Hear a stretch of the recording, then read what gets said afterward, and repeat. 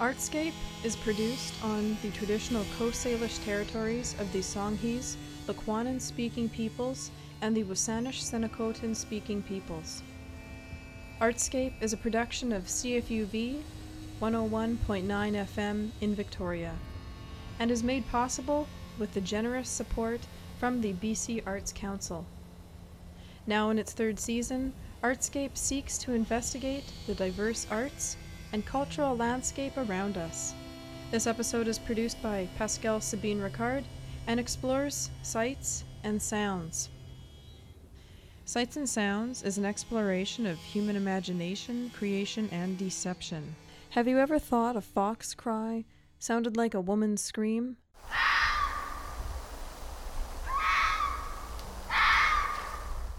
Or a peacock's call like a cat's meow? This is our perception of those situations. Our external experiences are expressed through chemical and physical sensors in our body, traveling through our spinal cord to our brain. Perception is the ability to see, hear, or become aware of something through the senses. The normal limits to human perception. The state of being or process of becoming aware of something through the senses. For example, the perception of pain. Perception is recognition, awareness, consciousness, a comprehension, our perception of our own limitations. It is a way of regarding, understanding, or interpreting something, a mental impression. This is our central nervous system at work, and it is a philosophical process. At the end of a neural firing, we become aware. We depend a great deal on our senses every day and expect that what they tell us is accurate, but we also experiment with them by altering our mental states. What happens when our senses are deceived? To answer this question, I asked 3 local audiovisual performative artists to share one piece of art each that I took to you, the public, and asked the simple question, what does this picture sound like to you? We will be hearing from each artist what their art sounded like in contrast to the viewer, and 2 University of Victoria professors to expand our idea of sound, music, art, and perception. I encourage you to look at the 3 pictures and answer my question, what does this picture sound like to you as well, before listening to the rest of this podcast. The question so often asked goes something like this. What is music or art, and what makes something music or art? How do we define the creative work of a human from the art and music of nature? And what influences our belief that something is or is not art? I spoke with Dr. Andrew Schloss, professor in the Uvic Computer Music Department, about his work on the radio drum, sonification, and the rise of art and music being intertwined with technology. Dr. Schloss is a percussionist, mathematician, and artist. He has played the radio drum with Leon Theremin and the interactive installation artist Trimpin. He has seen the rise of computer music and art and continues to add to the ever-growing field. Do you mind giving us a breakdown of what the computer music realm is about and how it began? Incredibly complicated, and it took, in a way, centuries to figure it out. And the reason I say centuries is that even though the field itself is only 1 century or less old, some of the theory behind it goes all the way back to some mathematicians from, like Fourier, for example, who did the basic foundation for analyzing frequencies. But anyway, so yeah, the technical things behind computer music are daunting, and but what's amazing is that since I was a graduate student working with other people who were really pioneers, since that time, many of the things that we were working on that were very obscure and barely worked are now part of daily life. I mean, absolutely. Just all kinds of things. For example, sound hounds. You hear a song and you hold up your phone and it identifies the song, and then it actually takes you to the song and lets you buy it, is now what we call music information retrieval. But it's now part of everyday life. People don't even think about it. And of course, the most prominent probably would be speech recognition, which we also worked on, where you talk into your phone, and if you say weather today, it'll get it right pretty much every time. And if you say, please set the timer for 12 minutes, all those things work perfectly. Mm-hmm. If you try to dictate a letter, well, it's not perfect. But speech recognition and transcription of speech and music are both, miles from where they started. It was just really hard to do anything. I remember experiments at Stanford when they were doing vision. They had a cart out in the parking lot, and they had these cones, those orange cones, and they would put this cart out there with a video camera with a big cable running into the machine room to the mainframe, and the cart would get data from the camera, and it would sit there for hours while the computer was thinking, and then finally it would run the cart over the cone. But that was the very, very first examples of people trying to do computer vision. That's in the late 70s. So now it's extraordinary. We have drones, and we have self-driving cars that almost work, and really it's mind-blowing how far everything has come since then. What an ever-evolving field to be a part of and to see grow. I think that you also are a great representation of that, based on the way you have combined your love for mathematics and also music, as seen in some of the projects you have engaged in, like the water sculpture, as well as, utilizing sonification. Yeah, no, it really is amazing how, there's so much math, there's so much mathematical stuff in science, but then of course there's art. And so I like to mix them up. And you have to have some technical skills to do this stuff, but you also have to have creative ideas. And so, there's all kinds of different people working in different areas. So, for example, the sculpture you're talking about it's in False Creek. And what happened was that the sculptor who I've known for probably 40 years, because I met him in Seattle way, way back, his name is Buster Simpson. And he got a commission to build a sculpture in False Creek, which he built quite a few years ago. And he tried to make the sculpture active in some way. That is to say, it floats in the water, and as it goes up and down, it measures the position of the sculpture and so on. And then it wasn't really working properly, but then when the Olympics happened in Vancouver, there was suddenly some funding to sort of upgrade the art. So I guess Buster got some funding from the Olympic Committee, and then he asked me and a couple of friends to work on the sound for that. So the way it works is that this is an example of sonification, which really does combine art and science. So what happens is we measure the position of the sculpture, which is floating in the water. So it goes up and down when the tides come in and out, and it also goes up and down if there's a boat going by with a wake. It also turns if there's a tide going in or out, in terms of the direction of the flow of the water. So there's the height of the water and the flow and so on. Anyway, we take this data and we transmit it to a computer on shore. And then what I did was I sonified the data, which means I took the data, which is not audible. It's just numbers, and you could look at it on a screen. For example, you could look at a graph of the tide, and you'd see it going up and down twice a day, and you would see patterns, of course, because the tide is repetitive. But it also, high tide is a little different time each day. It's shifting. It's not the same every day. So what I did was he had already collected a lot of data, so I used that to sort of prime the pump, and then I sped up the data from the motion of the sculpture by a factor of, I forget now, maybe 2 million. You have to speed it up a lot because our ears can't hear sounds that are lower than 20 cycles per second. And so you can imagine the speed of the float going up and down is way, way, way, way below the range of human hearing. It's about maybe 100,000 times lower than human hearing. So, or maybe a little more than that. So anyway, I sped it up by 1 million or 2. And now when I say 1 million or 2, you might wonder, well, gee, what's the difference? Well, the difference is an octave, because 2 million is 1 octave higher than 1 million. An octave meaning a 2-to-1 ratio. What I'm saying here is that the science is there, but you make decisions that are based on aesthetics. So if you want the tone to be higher, then you speed it up more, and there's no right answer. So maybe I had it at 1 million, and I thought, no, that's too low.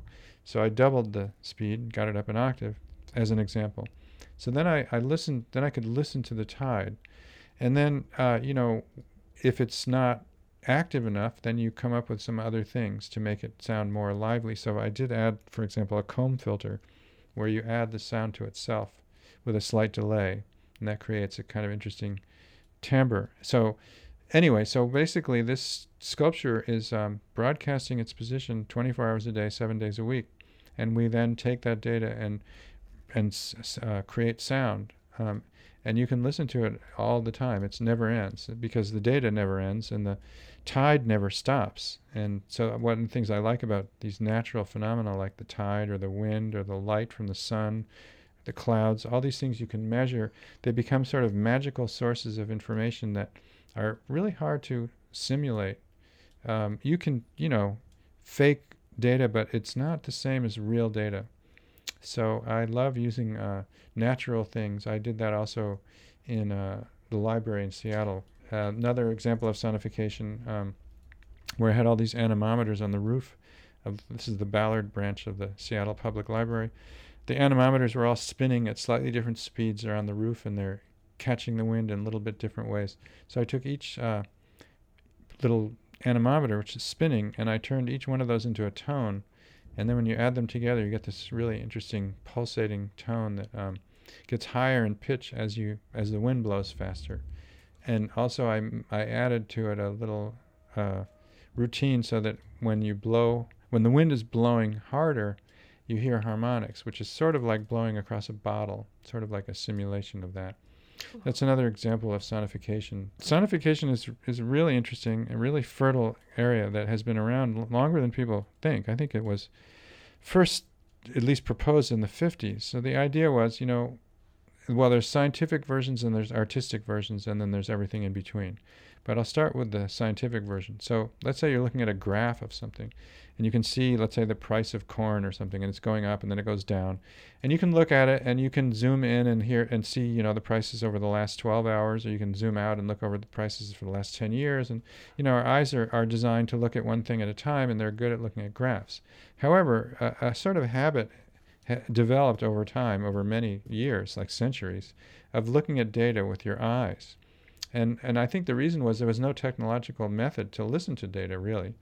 So once computers got fast enough, people, I think somebody at MIT, I forget who it was, proposed the idea that we could actually listen to data.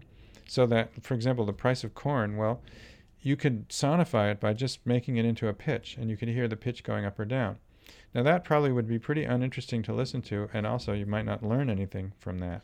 It's just an example. But a much better example of something that is incredibly useful, that is an example of sonification, even though I don't think that the inventors realized it, is something called the pulse oximeter, which is what they stick on your finger. It's a little like a clothespin kind of, you put on your finger. And when it's clamped on your finger lightly, it doesn't hurt or anything, it measures the pulse, the speed of your pulse, and it also measures how much oxygen you have in your blood. So that's why it's called the pulse oximeter.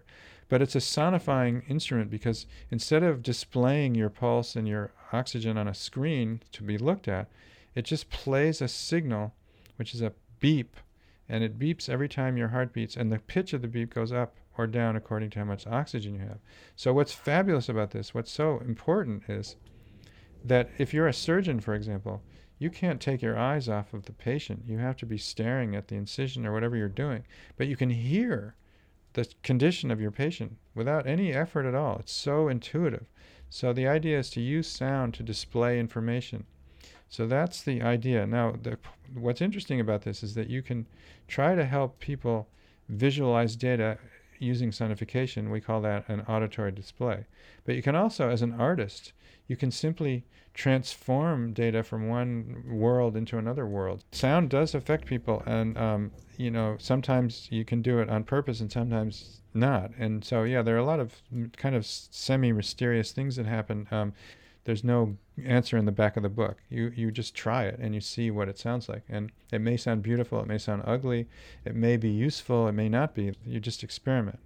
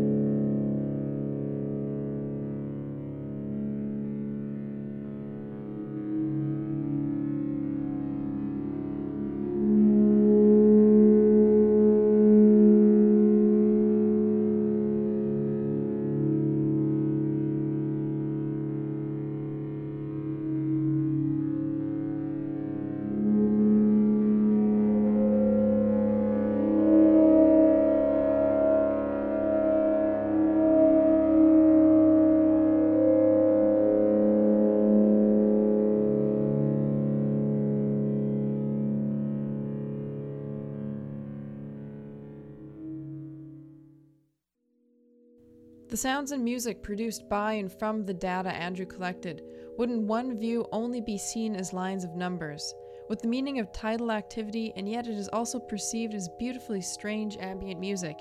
Can we always be confident that our perception of something is the same for everyone? When I went out and interviewed local Victorians about what the visual art I presented sounded like, the responses were very divergent, but also at times shared similarities.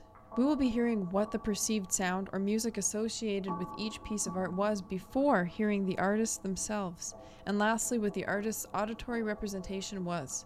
Be ready to compare what you thought the art sounded like. We will begin with local performative and sculptural artist Meesh Beam, a University of Victoria English and Early Education Theatre graduate, and the Minister of the Ministry of Casual Living. The image she provided was of a very recent wearable sculpture that was representing death in her play she co-wrote and directed called Funner Destroys Shakespeare, as part of the Victoria Annual Fringe Festival. Sounds like wind. I don't know why. Sounds like some sort of sheep, like What's I was thinking it sounds like. Last but not least, what does it sound like to you? might sound like this. Meesh's medium is puppetry or chapetry. So I've been involved with the ministry for about a year and a half. I was there for the transition we made after getting rent-evicted from our last space, which was our artist studios on Fort Street and Blanchard, right downtown. But now we have a new place in Vic West. And yeah, it's really cool, and still have open studios if anyone out there is looking for an artist studio. For those that are not totally aware of what the Ministry of Casual Living is, in a nutshell, what is the sort of motto or focus and thing that the ministry does?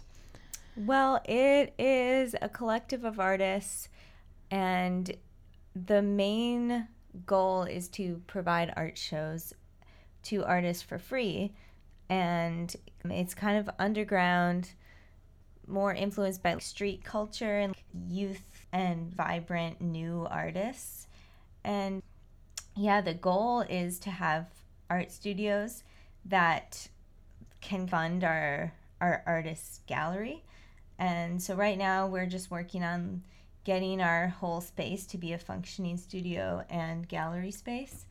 Goal is that people don't have to pay for art shows, and we can promote them and provide events around art and do this without having to ask the artists to pay for themselves. We just do it for them. So my puppet company is Junk Time Puppets, and we've been around for about 5 years now. And we do have a website. It's basically a Wix website, so we didn't have to pay anything to make it. But basically, just type Junk Time Puppets into Google and you'll find our website. But yeah, it's basically just radical, a lot of like environmental puppetry that we toured around a lot up north in BC, and it was a voice for activism a lot of the time in the beginning. And I'm a self-taught puppet maker, and it just blossomed from me experimenting with different ways of making puppets. And now we've done so many things. We've performed at music festivals, and every year we have different projects. This year we were in the Fringe Festival in Victoria, so it was Funner Destroys Shakespeare, and it was me, Shoy Boy, who are kind of the main puppet people in Junk Time Puppets, and then my partner John Dowdle was also involved, and he's always kind of been a backup weird like performance artist element of the Junk Time crew. Nice. And yeah, we're kind of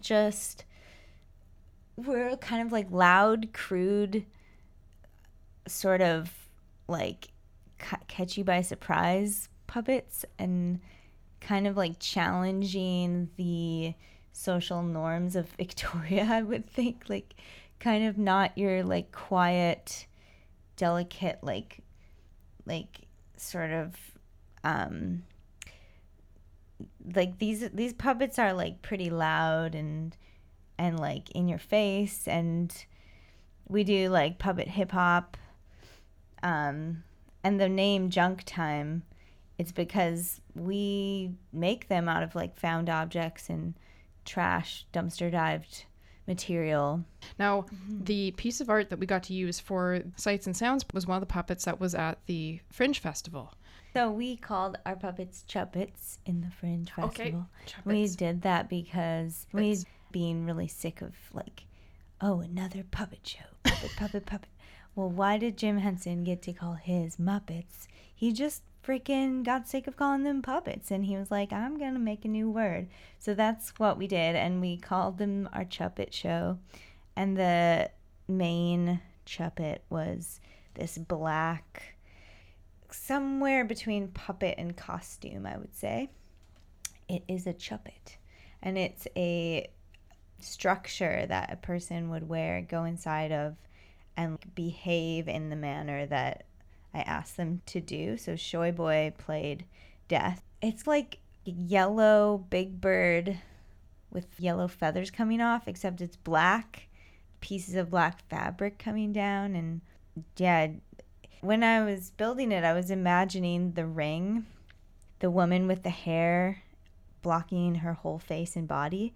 And like that immediately draws you into like this death or like spirit woman, spirit walker, like faceless, sort of hairy thing from the other side. I was trying to say in the play, I was telling the actors, like, don't call it death. Let's not like refer to it as anything and just see like if people get it. And then afterward, someone brought it to my attention that I had put death on the poster, like over it anyway, so like it kind of gave it away if you saw the poster. But I was trying to keep it be creature of foreshadowing, and if you've read Shakespeare, you know that death is a central theme, and you know, along with romance and all sorts of very obvious Shakespearean themes, death is a big part of his work. And so we wanted to kind of play with different themes of Shakespeare, and also foreshadowing is like something he really does a lot. So I wanted to play with foreshadowing and having this kind of like ghost death thing come out at different points. It was a romance and a tragedy all together, and it's, I guess, just very like the character was kind of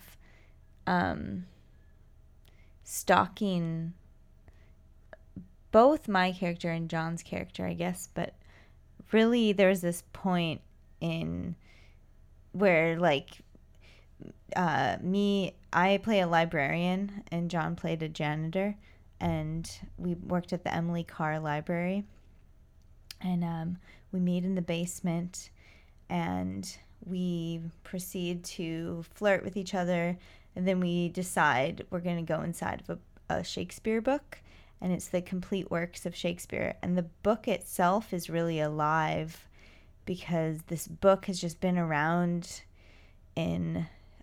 with John for years, and he's used it to do all kinds of performances. He did one at Uvic at the Fine Arts Building. That was the first time he did Fun or Destroy Shakespeare, and it was basically just pulling things out of the fine arts dumpster and taking them to that big sculpture of wood with chains and just performing with like trash and the book and reciting Shakespeare verse for 7 hours straight. And that was like the original Fun or Destroy Shakespeare. Heavy duty. Wow. Yeah, so this play it's more of like a romance where there's two people, and it's more of a theater piece, like a play with a beginning, middle, and end. And the middle is all about us going inside and exploring this book.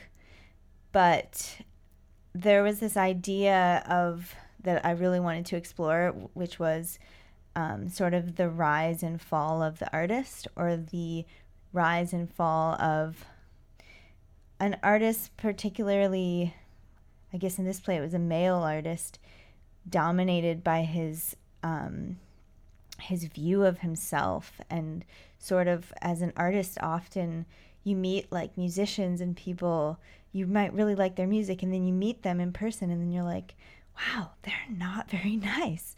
They're kind of self-obsessed. And that can happen as an artist. So it was kind of, I wanted to explore like this person who starts as a very humble character of a janitor and is incredibly humble, not even really aware of his own artistic talent, and then inside the book kind of becomes this like Shakespeare aficionado, theater genius, like word master, and just gets so overwhelmed by his own talent and like sort of self-absorption that he loses his love in the process.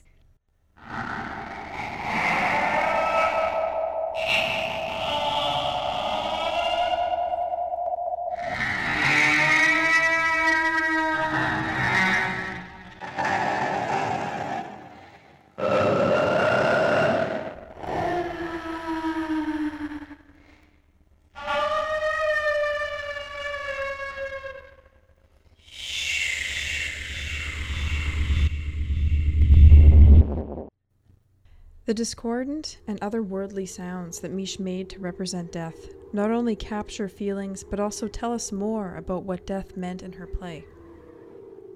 Our second artist was audiovisual and performative artist Laura Gildner, currently in the University of Victoria Visual Arts program, and completed her artist residency in Venice just this summer. Laura is a very active member of the Victoria art scene, completing 3 different public installations and performances over the last 6 months, including the Integrated Arts Festival. The image she provided was of a very recent still life series called Objective Sacrifice. The still life echoes much of her current work and the driving force behind her work.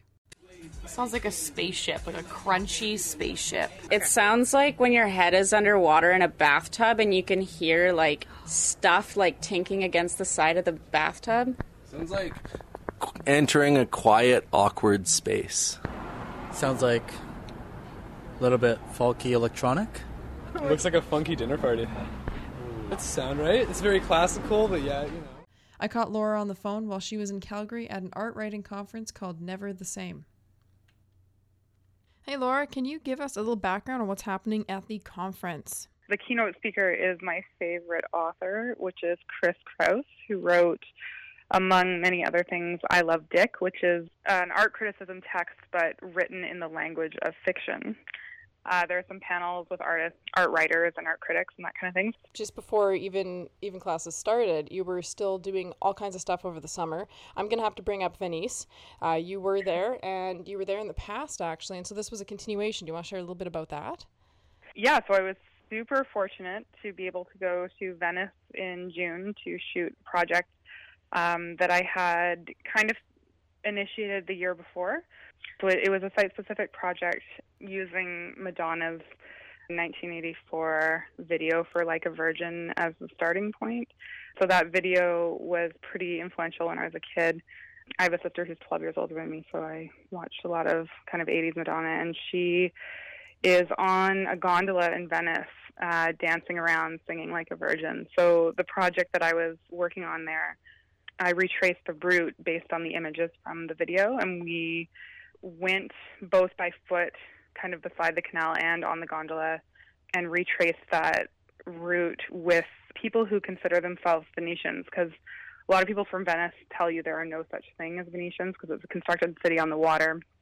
They feel almost like a Disneyland, you know? And so I was interviewing people who lived there who had actually never really been on a gondola or been in these kind of iconic places much because they tend to avoid the tourist area of Venice, and using the video as kind of a starting point. So I was actually asking them about being touched for the very first time, but it didn't imply sexual touching. It could if they went there, but I just kind of used that as a starting point to interview them about their personal connection to the space that they were living in and their interpersonal connections within that kind of constructed space that they grapple with calling home. And so yeah, that's what I'm editing right now. I'm working on. Also, on top of that, you were a contributing artist at the Integrated Arts Festival as well. Yeah, so Integrated Art Festival is a really fantastic festival at the end of the summer every year. They have a few featured artists, but they work with other artist-run centers in town to kind of create like an art crawl. So we were at 636 Fort Street, which is kind of underneath the Bay Center, which is where they had a temporary gallery with the featured artists, which was really, really fun. But then like other galleries around town, like Open Space, the Art Gallery, Greater Victoria, 50/50, they all participate in it as well. So it kind of becomes this celebration of art in Victoria. And I guess the aim of the festival is just to kind of get the broader public aware of all the art that's happening here in Victoria, because we do have a pretty diverse art scene here. So for a city of this size, it's really great. I was very fortunate to be one of the artists in Integrate, so I had some work in that. And then I also did a performance for Integrate that traveled around downtown Victoria, and what I did was it was called Public Displays of Affection, and I went around downtown interviewing strangers about kind of similar themes to what I was talking about in Venice, but I was interviewing them about personal connection to space. And so I was looking for nondescript stories that had either happened in the spaces we were moving through or kind of started there or had some sort of association with downtown Victoria, but they weren't very linear or obvious. Like, it wasn't like people were like, oh yeah, I was sitting on this bench right here. You know, like I was getting them to kind of continue talking, and I would take excerpts from those interviews. So they're kind of like anecdotes. And then my friends Lana and Courtney and I memorized verbatim excerpts from the interviews and then put choreographed dance moves to each word as we moved through downtown and interacted with the architecture. So sometimes we were like doing the limbo through the chains underneath the parking garages, or going up the stairs, or kind of like using architecture as a stage for performance, really. And yeah, and then people would start following us. People started joining in on the tour. It was pretty funny. So yeah, that was the performance called PDA. Plus, on top of all of that, you did the Still Life series this year that was used for Sights and Sounds. Yes, those photos they're photos, first of all, and they're pretty large. So the actual size of them is 44 by 30 inches of the printed photos. They're part of a series, so they go together, but they are quite different. So the first one kind of has a black background and a purple surface on it. It has a mannequin torso with a white head cap on the head. The other one is a little bit closer up. It's another still life with kind of a yellow background and some greens and gray. There's lots of, there's a metronome. There's kind of a boob, like a fake like stress ball in the shape of a boob. Flowers. There's the inside of a clock radio that I tore apart. There are actually two images in a series called Objective Sacrifice, and I had been researching the history of the still life image as part of this project. And one thing that I found really interesting is it's kind of one of the most overlooked genres in art criticism, and so it's generally not discussed, and when it is, it's kind of treated with ambivalence. And it's one of the earliest recorded forms of art making, but it's constantly overlooked. And this author, his name is Norman Bryson, he was saying that he believes that it goes directly back to the oppression of women. You know, objects in the still life are usually kind of a domestic nature over many eras. Like, they create a cultural field, or kind of like the idea of a cultural memory. He was saying that it's kind of like human legacy made visible, because when we see a still life, we kind of inherently recognize all these objects and understand that that's kind of a part of the still life tradition, and that's where they become overlooked because we understand that that's what it is. But he was saying that, you know, these objects are usually stand-in for the body, and they're always kind of temporal in nature. Like, there's always something that, like a plant or a piece of fruit, something that's going to die, that's going to decompose, and kind of mirroring the body in that way. But he was saying a lot about kind of the quiet power in the still life and its ability to kind of subvert cultural norms just by flipping in different details in there and seeing how the genre can evolve from that. Yeah, so I was thinking, you know, I was reading a lot about, at the same time, all these female artists that I, you know, looked up to and really admire. And there was a study done, I guess, about 5 years ago that this is where I kind of came up with the idea as I read about it. And it was actually kind of taking, you know, people like Eva Hess or Merritt Oppenheim, people who are really, really big artists in their time who have since died, when they die and have a retrospective or something, they're usually labeled, like there are kind of keywords that they're labeled, and one of them is forgotten. And I think that's hilarious because these are people who had shows at the MoMA or like achieved success while they were living, but suddenly they die and their label's forgotten. And that's usually kind of a marketing term that critics or reviewers or galleries will use to promote their show, whereas male artists will not get that kind of, they'll say they'll be celebrated or, you know, that kind of thing. So forgotten is a really interesting term that I don't believe is true, but it's kind of being used to hype up assumed visibility to an artist that already had visibility, which I think is an interesting thing. So I took some artists that I really admired who have since died and have kind of fallen into that category of at some point being labeled forgotten to make fun a little bit of that phenomena, I guess, in art criticism. I created these still lives kind of poking fun at that idea. So they're all kind of inspired from the works of artists who have fallen into that category. But at the same time, I'm kind of saying with these still lives that, you know, there is inherent power in putting those little messages in there. After reading that book about the still life, it kind of got me thinking about how I could combine those two ideas. And how would that translate into an auditory representation? What would they sound like to you? I have a pretty clear idea of what they would sound like. Time-traveling voyeurism. So, like, to me, when I look at them, it makes me think about overhearing conversations, and conversations specifically that have happened, you know, a few decades ago.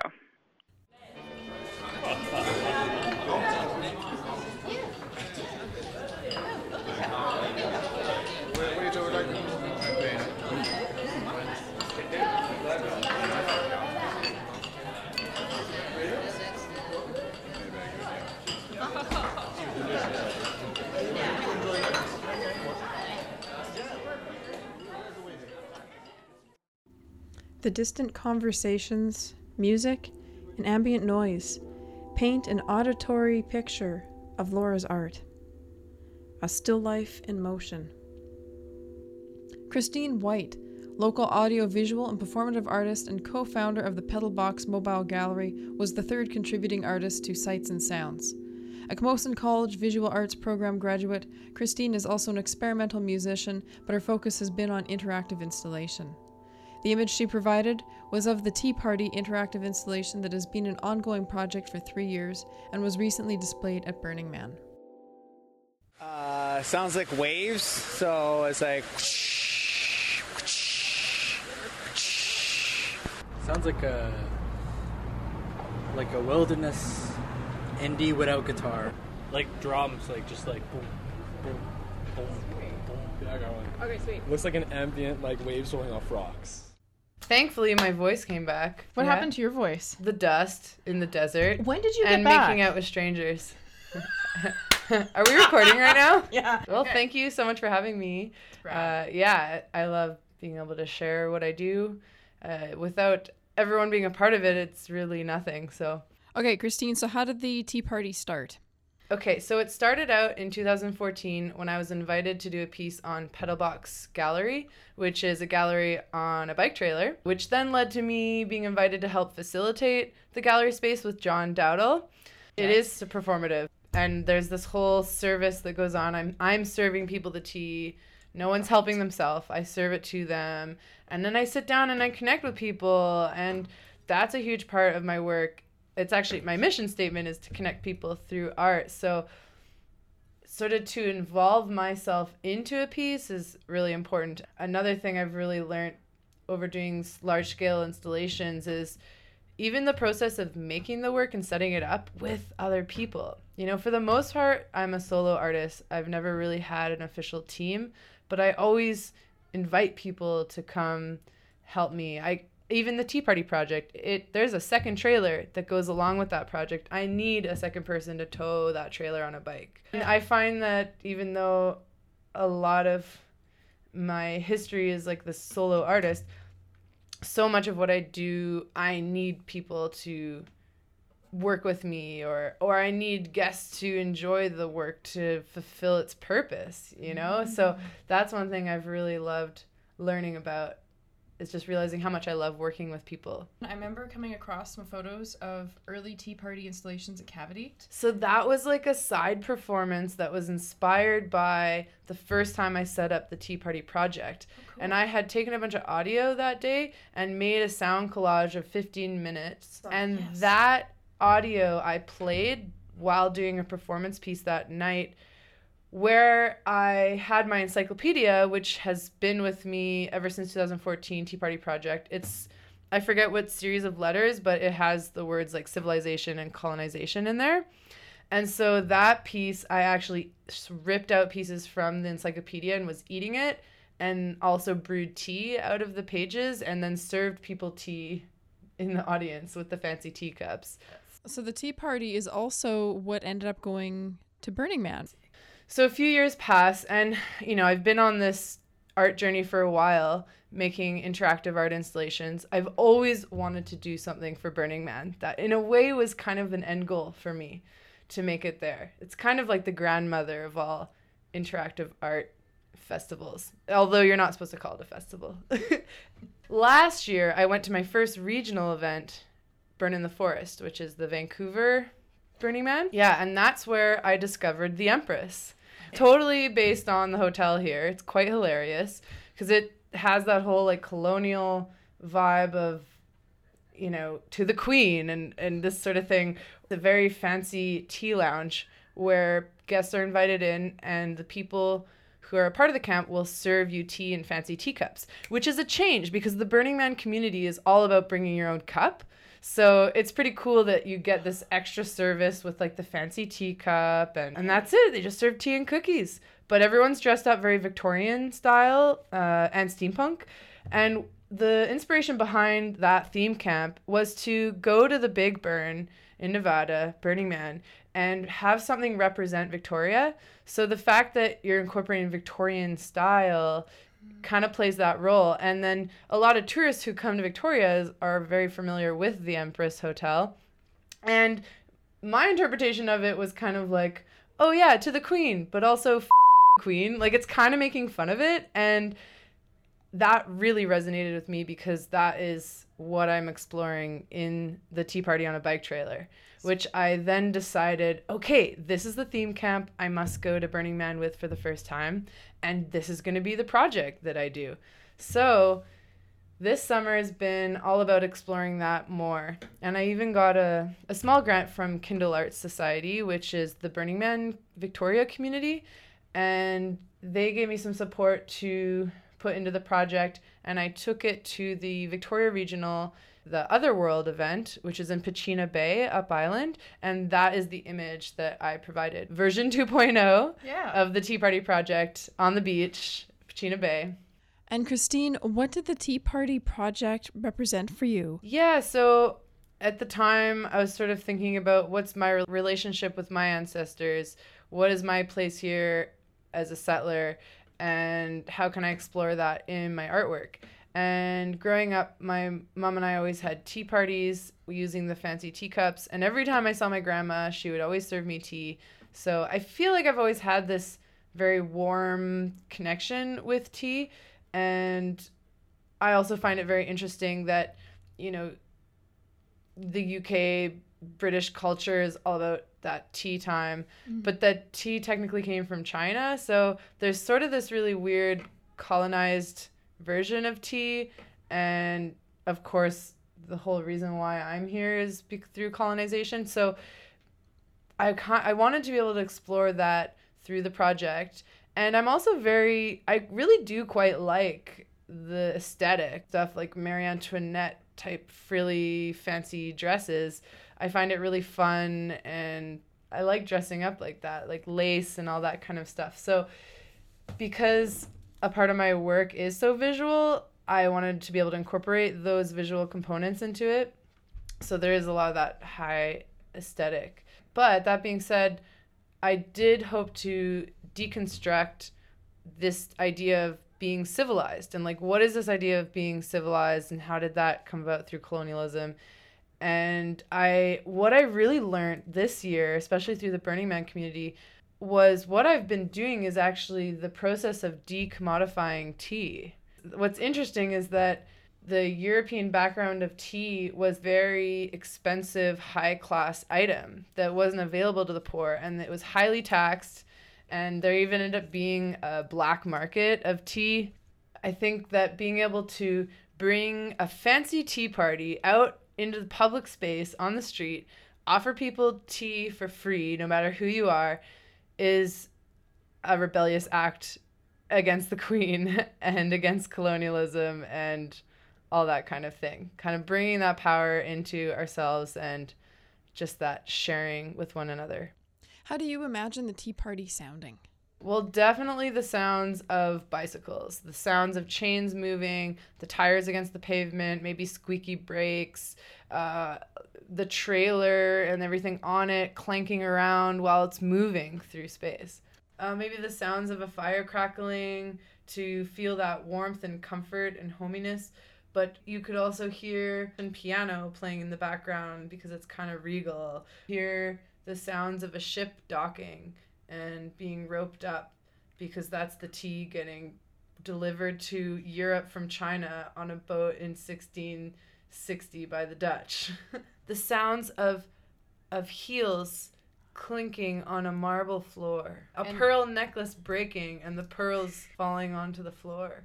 The British Raj. Winnipeg, Manitoba. California. New York. Vancouver. Taken over by the Dutch. Victorian settler heritage. Israel. They want to make it grow, so that's a good thing too, and we wouldn't be here without that. Like pain and stuff. Colonization is frequently fostered by discontent with conditions at home, while a certain acquaintance with political freedom is desirable. Generally regarded as the earliest colonists, although there was certainly something of the kind before them. Bike trailer. Grants. CRD. The Youth Council. Trackside gallery. Festival. Open space. Someone could do whatever they want. Someone could be doing Nonsense. Okay. You have to buy something or you can't be here. The sounds of the street, clinking teacups, and spoken word immerse us in Christine's world. We can feel where her art is taking us. I spoke with Dr. Randall Tonks, professor in the Uvic Psychology Department and psychology instructor at Camosun College, about his work on identity theory, music and psychology, and his current research on the topic of what music represents home. Dr. Tonks is a flautist, a spiritualist, and an academic. His work and heart lies in the discovery of identity, with a great focus on Erik Erikson. As an academic, my graduate research has historically been in the area of identity and acculturation, and so it's how we think of ourselves, and so partly a developmental model coming from the work of the great psychologist Erik Erikson, who's arguably the most important identity theorist in the world of psychology over the last century. And so building on his work, I then started to look at how youth, in particular immigrant youth, go through the identity process of trying to figure out who they are within a world of complex cultural dynamics. And so when you've got youth coming from a family that is, their traditional culture is different from the host culture, they have to, in a sense, live in two different worlds. And so how they find their sense of identity in the complexities of cultural dynamics and change at home, at school, and so on is just a really sort of dynamic and for me a very fascinating kind of world to live in. So I've been researching that for a long, long time now, and that's taken me into a couple of other areas. One of them in particular, acculturative stress. So a lot of people, when they go through this acculturative experience, they get various degrees of stress, some more mildly and others much more severely as part of the identity challenges that happen. And so I've been researching that and exploring, developing a questionnaire, actually a short survey for, in particular, international students to look at their levels of stress and what are the kinds of characteristics that lead to more or less stress for them. And so I've been doing that. And in the meanwhile, partly through doing the music psychology course, I came to become very much aware of emotions and music, and how music can be a way to change or alter our emotions in different kinds of ways. And so I began this project, I guess about 4 years ago now, looking at music as it gives rise to emotional experience, in particular music that makes us or gives us a sense of home. And so I use it in a very broad and vague kind of way. So I've been asking people, select 5 songs of music that give you a sense of home, whatever that means to you. And so we've been asking people to do that in an open-ended kind of way. And then the second part of our survey has been to ask people to then rate those songs, or a couple of those songs, on a variety of different emotions, so that we can get a sense for what kinds of emotions those musical pieces are giving to these people when they listen to them, or at least when they remember having listened to them.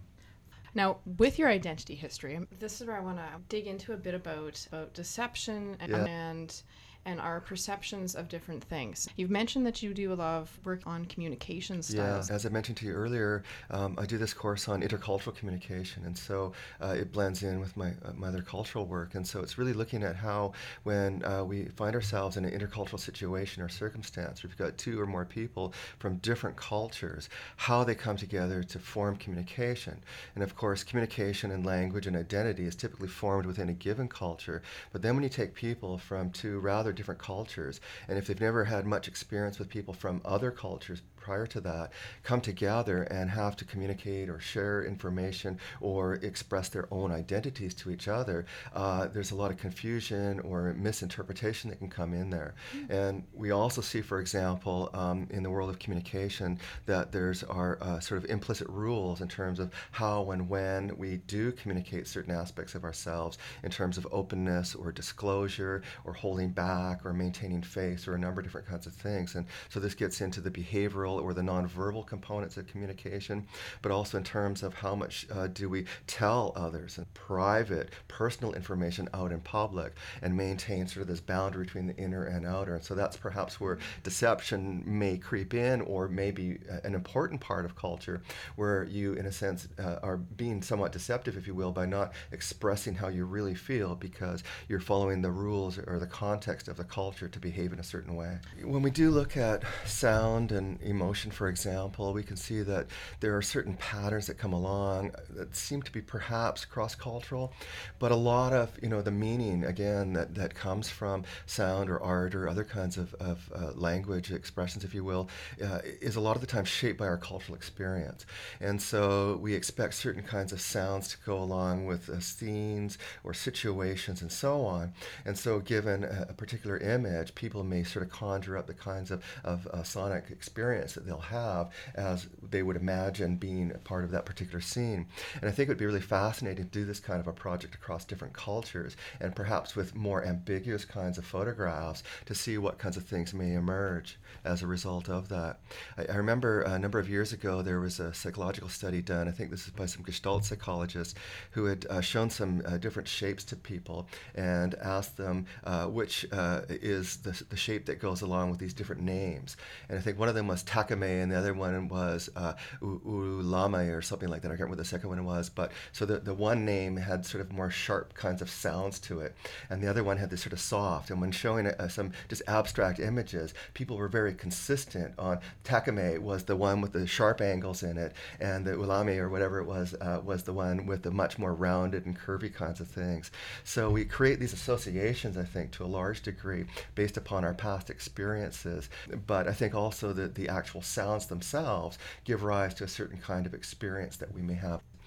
It's interesting that you mentioned, this idea of the images and the art and sort of, or the sounds rather, how sounds can emerge out of images. I recently, last semester, had a student in my music psychology class do a little research project that was sort of the opposite. And what she did was she played pieces of music to people and then had them draw. And so just gave them a blank piece of paper and a bunch of markers and just had them draw. And it was fascinating to see some consistent themes that emerged within them. And the music, I think, was symphonic, and there's sort of this sort of dynamic flow to the music. And quite interestingly, people made these dynamic drawings with lots of flow and movement within those drawings as well. So it was quite the flip side of this, but along the same lines in terms of how art can be an expression of music. Yeah. We say that there is a healing factor to it. For sure. No, I've got a fair bit to say on that, actually. In my own projects here, in terms of looking at stress and music. And so typically in the little peek that I've done into the data so far, far, what I've seen is that those people who are more highly stressed, they tend to rate music from home more in terms of agitation and anxiety. Not that those are high ratings, but they're higher than those who are less stressed. Likewise, those people who show much less stress have also come to demonstrate that their music from home ratings have much higher ratings than those otherwise in terms of happiness and serenity and these more positive emotions. So along those lines, used in a therapeutic way, and yes, absolutely, there's a long tradition of art therapy that's been around since arguably the work of Carl Jung, who used this in a very deep way to understand struggles that people have that they may not be able to articulate with words, but when you give them an opportunity to draw or to create some sort of artistic expression, they can let out some of their feelings, and then as a therapist, one can draw from that as a way to begin a conversation and then look at the series of drawings over time as they're going through therapy to look for changes in the kinds of expressions that are coming out. So likewise, there's a strong tradition of music therapy that's been emerging in the last number of years as well. And so this can be applied to a number of different kinds of areas. It's been used a lot in around children with autism spectrum disorder because it's a mode for communication with them where they tend to not be verbal traditionally, as well as using it therapeutically with seniors with dementia, having play music for them to help bring back memories, to stimulate their brains and so on. But even as myself and talking to people and looking around me and how I use music as well, is I tend to use music as a soothing source for myself to produce music. And so if I, last year a good friend of mine died and, I was kind of feeling the blues, literally. And so I got my flute out and played some music, and it was rank. It was like really nasty, rank kind of stuff I was playing, but it allowed me to let that emotion out and to express it in such a way that it was a positive expression rather than, holding it in and having it lead to physiological symptoms of stress and so on and so forth. That's really great. Yeah. I think it's that feeling, that emotional component is, some people talk about our emotion system as an early information and detection system before we develop language and higher cognition. And so it's an older part of our brain than our cognitive component that we look at. And so it is in a way to assess the world and assess others around us and things, objects, and so on and so forth. And so absolutely, our emotional assessments play an important role there.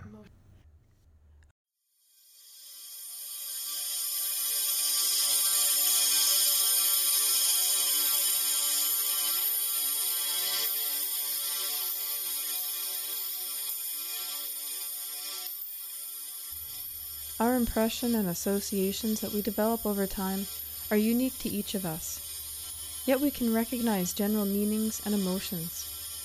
When we explore the feeling of a piece of art or music, we can possibly connect closer to the artist behind it. The perception of the art is always our own, but the feeling can be shared.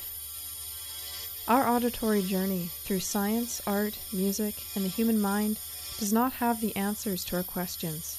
It is the start of a conversation, thoughts, and new ideas. I hope you, the listener, are inspired to explore your own perception and become aware.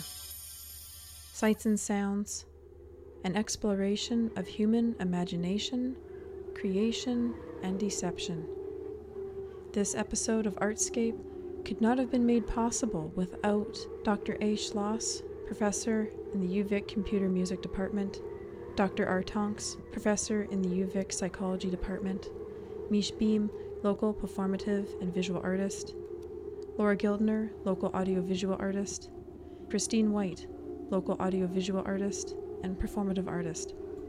The beautiful public of Victoria, British Columbia, executive producer Katie Sage, producer Pascal Sabine Ricard.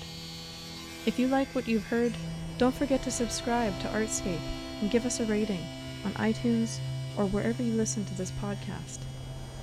ARTSCAPE has been made possible with the generous support from the BC Arts Council.